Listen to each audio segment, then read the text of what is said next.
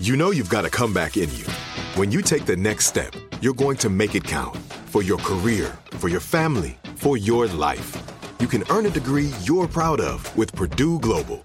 Purdue Global is backed by Purdue University, one of the nation's most respected and innovative public universities. This is your chance. This is your opportunity. This is your comeback. Purdue Global, Purdue's online university for working adults. Start your comeback today at purdueglobal.edu. Open a limited-time 11-month certificate at Kemba Financial Credit Union. At 5.25% APY, it's more than triple the national average, plus it's a safe and secure way to grow your money. Visit your local branch or kemba.org/cd for details. Offer expires May 31st, 2024. APY equals annual percentage yield. Restrictions apply. $500 minimum and $250,000 maximum deposit. Advantage status required. Comparison based on bank rate average. Federally insured by NCUA. I'm so excited to tell you JCPenney and country music singer-songwriter Walker Hayes are partnering together on a new limited-time men's collection for the everyday guy. What I love about Walker Hayes is his laid-back nature. He's a family man, and being a country megastar while also having 7 kids, you know he likes to keep his style cool and casual. This new collection is perfect for the guy living the t-shirt life or someone wanting some fresh options that feel just as good. It's easy to wear, affordable styles that celebrate the ultimate family man, along with the quality, durability, and sensibility dads appreciate. Available online Saturday, May 4th at jcp.com and in-store Thursday, May 16th. Just in time for Father's Day. Limited time only. JCPenney, make it count.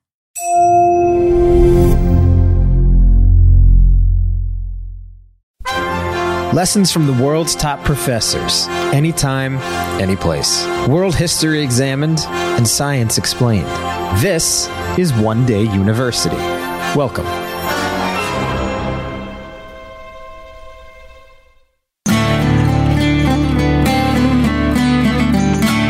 This is Half Hour History, Secrets of the Medieval World. I'm your host, Mike Coscarelli. Last episode, we explored life in the medieval city. This week, the rise of monarchies and the election of popes, and even a time of papal monarchs. All this power leads to a lot of fighting over who is the ultimate authority in Europe. I'll let Chris fill you in.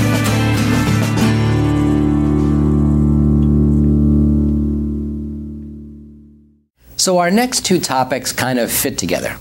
And they fit together because what we have in this high medieval period of about 1050 to about 1300 is the creation, not out of nothing, the development is a better way of putting it, of monarchies. We've had monarchies in the past, obviously. Certainly the Roman emperors were monarchs. We've had monarchs called pharaohs in Egypt and monarchs called kings and other things in ancient Mesopotamian civilizations. But this creation of a monarchy, a whole culture around a king and a court, really gets going in the Middle Ages in a way that we haven't seen since the time of Charlemagne, and that was short-lived. An important precedent, but short-lived. And it's important to remember that monarchies are being built, let's use that word, built, in both the papacy and in these things that we're going to call nations. They're not nations in any modern sense, but there's this thing called France coming together, something called England and Germany and Spain coming together in a form that we haven't seen earlier. The relationship between different powers is the key to the story because, one, what's the relationship between religious power and political or civil power in a context that wouldn't separate them when we come at them from a context where we would separate them? 2, which is the higher authority, and where does that authority come from? And 3, how does it really play out in real life? So one of the interesting things is that these relationships among so-called church and so-called state, phrases that wouldn't mean anything to medieval people, what is the context and where does that come from? It actually comes from feudalism, that rural structure that we saw, that hierarchy that we saw several topics ago. And so let's go back to a particular aspect of feudalism that's very important, that's very key to this story, and that's full of competition and conflict and controversy. And it's this thing called investiture. So let's go back to the feudal oath. If you remember, the feudal oath took place when a man knelt down and put his hands like this, and his superior put his hands around those praying hands, and the kneeling person pledged his oath of fealty inferior to his superior. Now, to an illiterate audience, looking at that, if I'm kneeling in front of you and my hands are like this and you put your hands around mine, it's pretty clear that you're the boss and I'm the worker. But remember that I, in turn, down the line, would have replicated that ritual, and now I would be the superior and I would have an inferior below me. Well, this thing is called investiture. This process by which I give authority to you, you hand authority down, you owe me certain actions, is called investiture. And the investiture controversy with a capital I and a capital C is something some of you may remember from medieval history courses. But I think it's more helpful to look at it in terms of investiture controversies, because the big one that we'll be looking at in a little while is this big battle between a pope named Gregory and a Holy Roman Emperor named Henry, and that's sometimes called the investiture controversy. And it really played out all across the map of medieval Europe. Now, what are the issues? So, that kind of highest level of the feudal structure, when a bishop or an abbot received his beneficium, or his office, or his benefice, from a superior, he received two sets of symbols. One are the symbols representing his temporal authority, and that might be some form of a scepter or a crown, or earth itself, symbolizing his authority over the land. It was typically a bowl with some soil in it. And then he would receive symbols of his spiritual authority. Now, this might be more familiar to us if you've ever seen an image of a bishop, right? So there's a crozier, which is a shepherd's crook, a mitre, what a lot of people call the pointy hat, and then a ring, which is worn here on the ring finger on the right hand. And as part of this ritual, the superior, who was usually a lay lord, would say to the inferior, a bishop or an abbot, accipe ecclesiam, accept the church, sometimes translated as receive the church. Now, if I'm looking at that, it sure looks to me like the bishop or the abbot is below the local lay lord. And that might be true in his temporal relationship, his vassal relationship, but it certainly isn't true in terms of his religious relationship, because the bishop does not report to the local duke. If he's got a theological question, he's going to go to an archbishop or the pope himself. So you can see that there's some ambiguity built in here that's not going to help the church. And on the largest scale, the biggest question as to which is the higher authority, we have examples of emperors vetoing papal elections or certain papal actions, because the emperor is going to say, hey, I'm Constantine, I'm Charlemagne, I'm Charles Martel, I'm the defender of the faith. On the other hand, popes are going to sometimes veto the action or the election or the appointment of an emperor, because emperors kind of needed the support of people. They're kind of a first among equals. And so the Pope might say, well, that person looks suited for the government job, but morally, no way. That person is certainly not suited in order to be an emperor, and I don't want him battling me for ultimate power. It takes us back to this notion that we saw with Justinian of sacred kingship and the iconography of political theology in this blurred context of civil and state claims. So certainly one of those kings or emperors would say, hey, I got lots of precedence. I have my own authority. Look at me. I'm in charge. I have an army. You don't. But I'm the heir of Constantine and Charlemagne and Justinian. And certainly we have examples of you, the church authority, giving me authority, giving my mandate by an anointing or a crowning. Remember, Pepin the Short had been crowned and anointed. Charlemagne, Christmas Day. So too, a series of popes by the name of Otto I and Otto II, both crowned in Rome. In fact, there were even discussions at this time as to whether the anointing of a king was a sacrament. And after this period of time, nobody talks about it as a sacrament because the church did not want that. The particular problem, it really comes together around the 1040s. There's a really good emperor by the name of Henry III. And this emperor takes his responsibility as defender of the faith very seriously. And he comes from Germany down into Italy a couple of times. And the papacy is a mess in the 1040s. There are 3 or 4 people in the 1040s claiming to be the true pope, and they are in and out of office. One of them is in and out of office 3 times over the course of about 12 years. Nobody knows who's in charge. And along comes the emperor. And Henry III, by dint of being the heir of Constantine and Charlemagne, says, you know what, it's my job to clean up this mess because you obviously are not cleaning up this mess. And he begins to engineer the election of a series of reform-minded popes who happen to be of German extraction, perhaps no surprise there. And the interesting thing is that even though he says, I'm fulfilling the role of defensor fidei, or defender of the faith, those reforming popes start to say, thanks a lot for putting me on the throne, now leave and I'll tell you what to do. Henry probably thought that he was faced with a great deal of ingratitude, but those reform-minded popes probably thought, no, they're cleaning up the shop. And so we look upon this period of time as one of Gregorian revolution. Now, at this point, having listened to 6 topics, you might think, I never knew there were so many revolutions in this period. But there were really big changes. And some people used to call this a Gregorian Reformation. But the papacy before 1050 and the papacy after 1050, they look entirely different. Same sources of authority, but the way they operate entirely differently. And they take this title Gregorian off of a particular pope named Gregory, top 10 on everybody's list.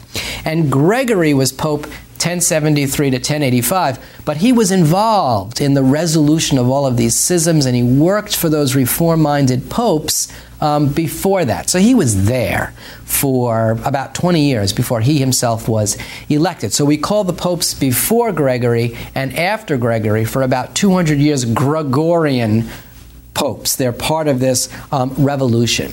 And these Gregorian popes had a couple of goals.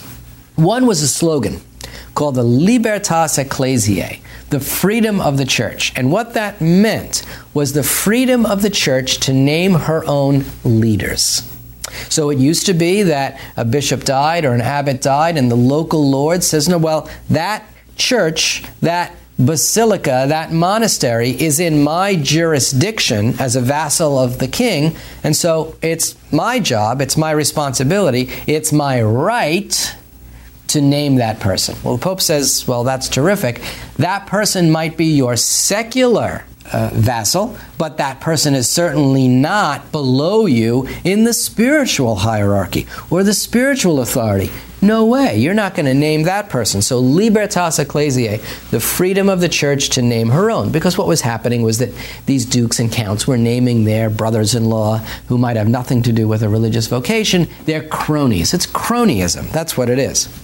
So they were also against something called simony. Simony is the buying and selling of church offices. It refers back to a passage in Christian scripture or the New Testament where Simon Peter, is performing miracles in the name of Jesus. And Simon Magus, the word magus in the ancient world meant a magician, says to him, come on, there's got to be a trick here. I'll pay you to show me how you do this trick. So that became the buying and selling of church offices became called simony.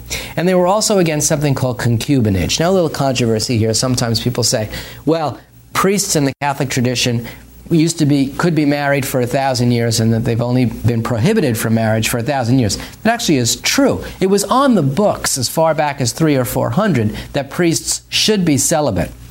But more often than not, they had what we would call a common law marriage by which a person wasn't legally married or sacramentally married in any modern sense, but everybody knew who the priest's wife was. And he would hand down the parish church, just like the butcher, the baker, or the candlestick maker, to his son, whether or not the son had a religious vocation. So this obviously is a problem because, again, you don't have the integrity of the sacraments. It gets caught up in these inheritance issues. And so how did these Gregorian popes fight back? Through Peter. The ideology of St. Peter and papal supremacy. So Catholics believe, Christians believe at this point, Catholics and Protestants are going to be split on the interpretations of this later on, about 500 years later, that Peter receives from Christ the mandate or the commission. You are Peter, and upon this rock I will build my church. And so all bishops of Rome, later called the popes, will say that they have a unique commission. All bishops receive their authority from God. All bishops are equal, but there's one bishop who's more equal than others. And so what these popes begin to do is they use this phrase, by apostolic succession, in their sermons, in their letters. And so as they're writing to emperors, they say, literally, as some popes had said in the 400s, a pope named Leo had said in the 400s, when you speak to me, you speak to Peter. When I make a decision, I don't make a decision. Peter makes a decision. And therefore, it's Jesus. Now, if you'd like to come after me, you'd have to come after Peter. And if you'd like to come after Peter, you'd like to come after Jesus. Perhaps you'd like to rethink your challenge to my authority. And so they begin to use this ideology of Peter, and they also realize that if you can't beat him, join him. It seems like the medieval popes were throwing down the gauntlet to establish their authority. We'll find out how that worked after the break.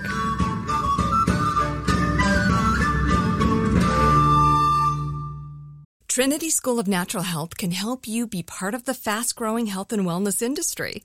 With an education that empowers communities, Trinity grads can change lives by applying natural health principles and techniques in holistic practices or stores selling nourishing health products. Offering 19 online programs that fit your busy schedule, you'll get training to help turn your passion into a career. Enroll today at trinityschool.org. That's trinityschool.org. Open a limited-time 11-month certificate at Kemba Financial Credit Union. At 5.25% APY, it's more than triple the national average, plus it's a safe and secure way to grow your money. Visit your local branch or kemba.org/cb for details. Offer expires May 31st, 2024. APY equals annual percentage yield. Restrictions apply. $500 minimum and $250,000 maximum deposit. Advantage status required. Comparison based on bank rate average. Federally insured by NCUA. You deserve a moment to yourself every single day. And a delicious bite of a Keebler Sandies can give you that comforting pause. Don't forget to pack the melt-in-your-mouth magic of a Keebler Sandies for a post-lunch pick-me-up. This magic is baked into simple shortbread cookies by Ernie and the Keebler Elves. So as life continues to fly by, make the most of your me moment. Take a pause and enjoy a Keebler Sandies.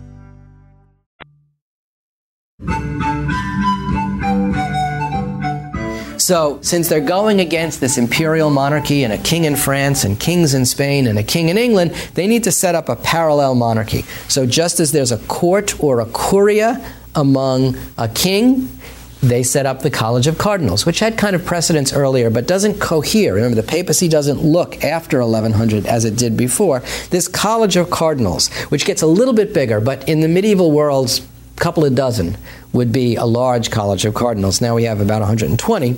And the College of Cardinals become the ambassadors, become the legates, become the representatives, and they are the ones who exclusively elect the popes. Why? Because the freedom of the church to name her own needs an example. And the best example would be the election of a pope, to show all the others this is how it's done. This is the freedom of the election.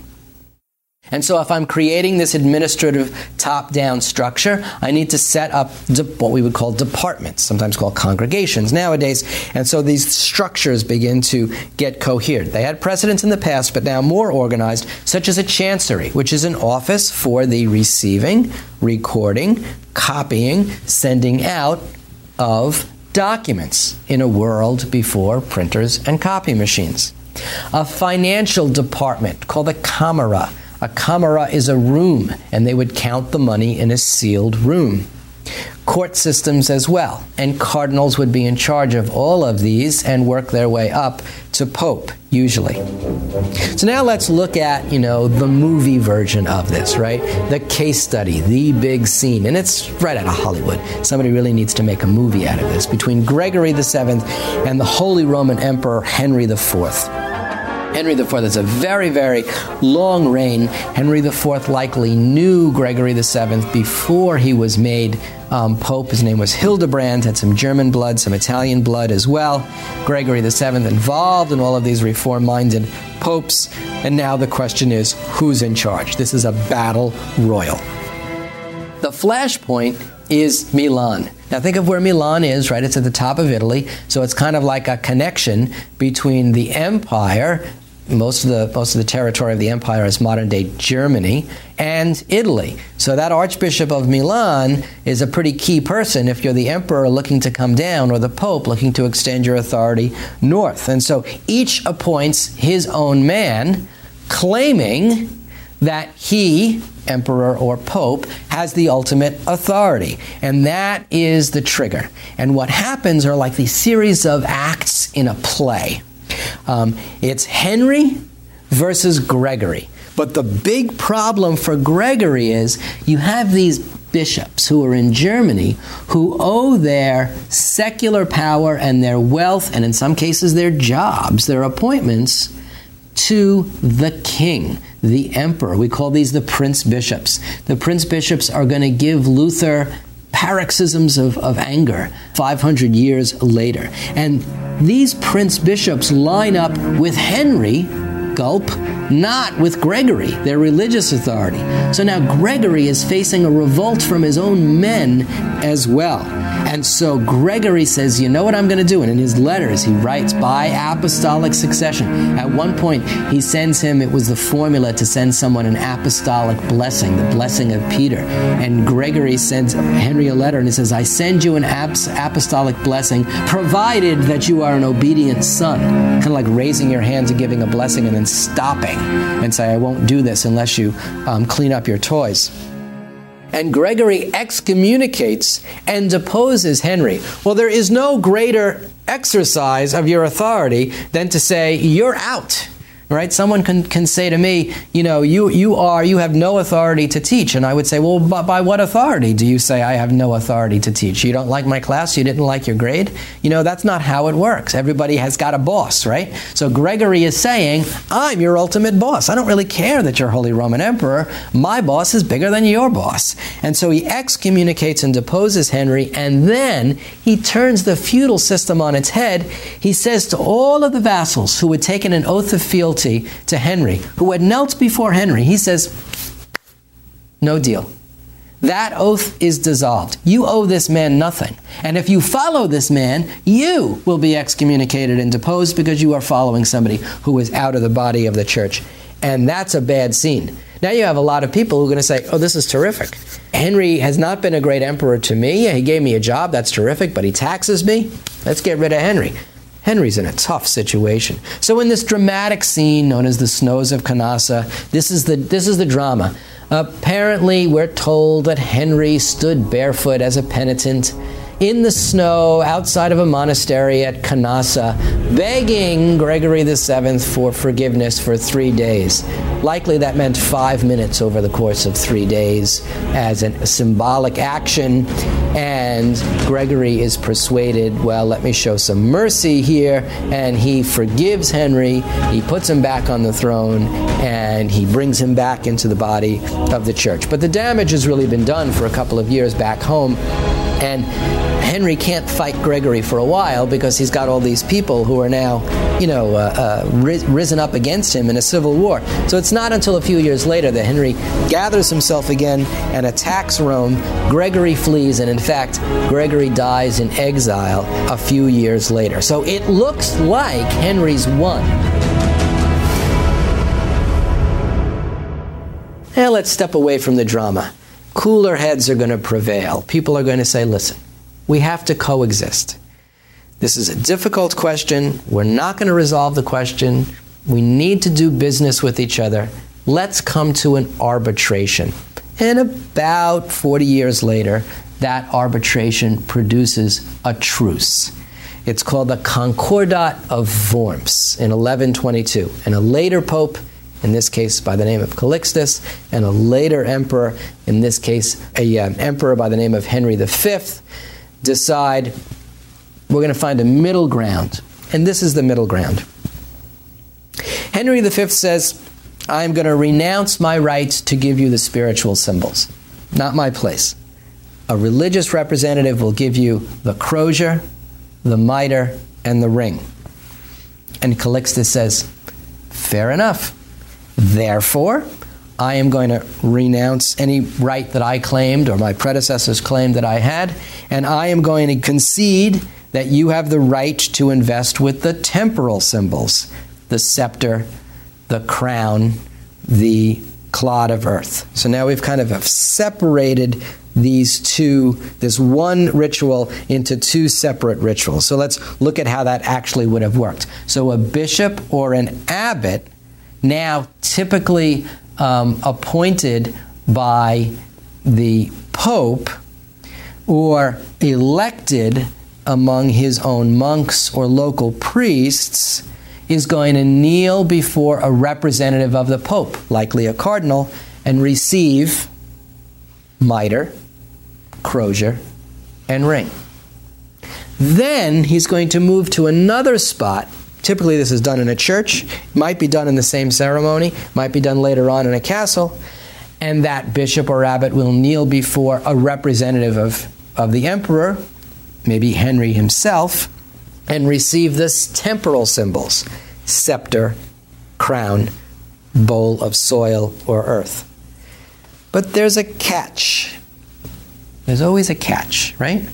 The catch is, Henry has said, I agree to a free election. If there's a bishop who dies and the priests are going to elect him, or an abbot who dies, or an abbess who dies and the monks or nuns are going to elect him, I claim a right that my legate can be present. Now you can see here what's going on, right? You could see a situation where all of a bunch of priests are in a diocese are gathered together, they're talking, they're thinking, they're politicking, they're praying, and they say, we settle on Father Max. And Father Max is going to be Bishop Max. And the legate of the emperor does this. And everyone says, maybe Father Max isn't such a good idea. And so they'll go to Father Michael or the next person in line. So it's an uneasy truce. I mentioned earlier that it's a truce, but it is in fact an uneasy truce. But half a loaf is better than none. That's at least how the popes see it.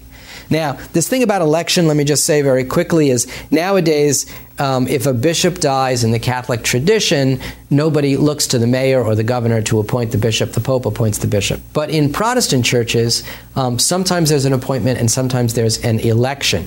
Whether it's an appointment or an election, an appointment from the top or an election from below, the church is still asserting this principle of freedom.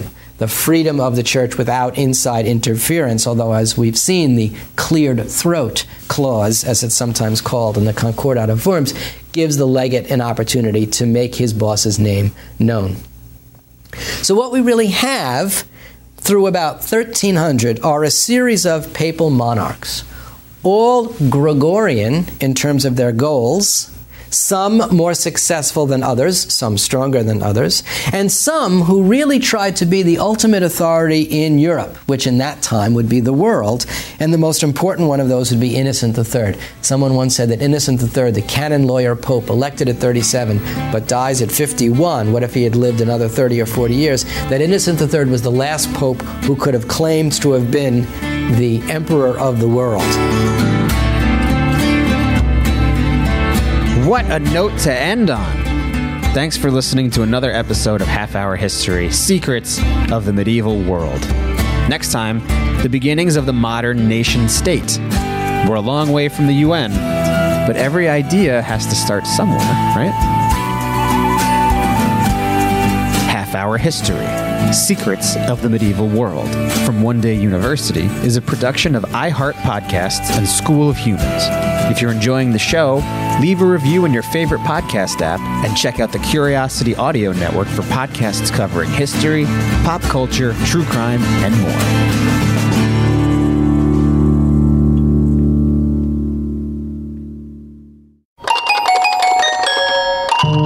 School of Humans. Trinity School of Natural Health can help you be part of the fast-growing health and wellness industry. With an education that empowers communities, Trinity grads can change lives by applying natural health principles and techniques in holistic practices or stores selling nourishing health products. Offering 19 online programs that fit your busy schedule, you'll get training to help turn your passion into a career. Enroll today at trinityschool.org. That's trinityschool.org. Open a limited-time 11-month certificate at Kemba Financial Credit Union. At 5.25% APY, it's more than triple the national average, plus it's a safe and secure way to grow your money. Visit your local branch or kemba.org/CD for details. Offer expires May 31st, 2024. APY equals annual percentage yield. Restrictions apply. $500 minimum and $250,000 maximum deposit. Advantage status required. Comparison based on bank rate average. Federally insured by NCUA. Ready? Okay. Give me a beach. Beach. Give me great food. Tacos. Give me adventure. Hiking. Give me a date night. Sunset cruise. Give me some smiles. Cheese. Give me more beaches. Beaches. What's that spell? San Diego. If you're happy and you know it, San Diego is the place to show it. Book your trip at sandiego.org. Funded in part with the City of San Diego Tourism Marketing District Assessment Funds.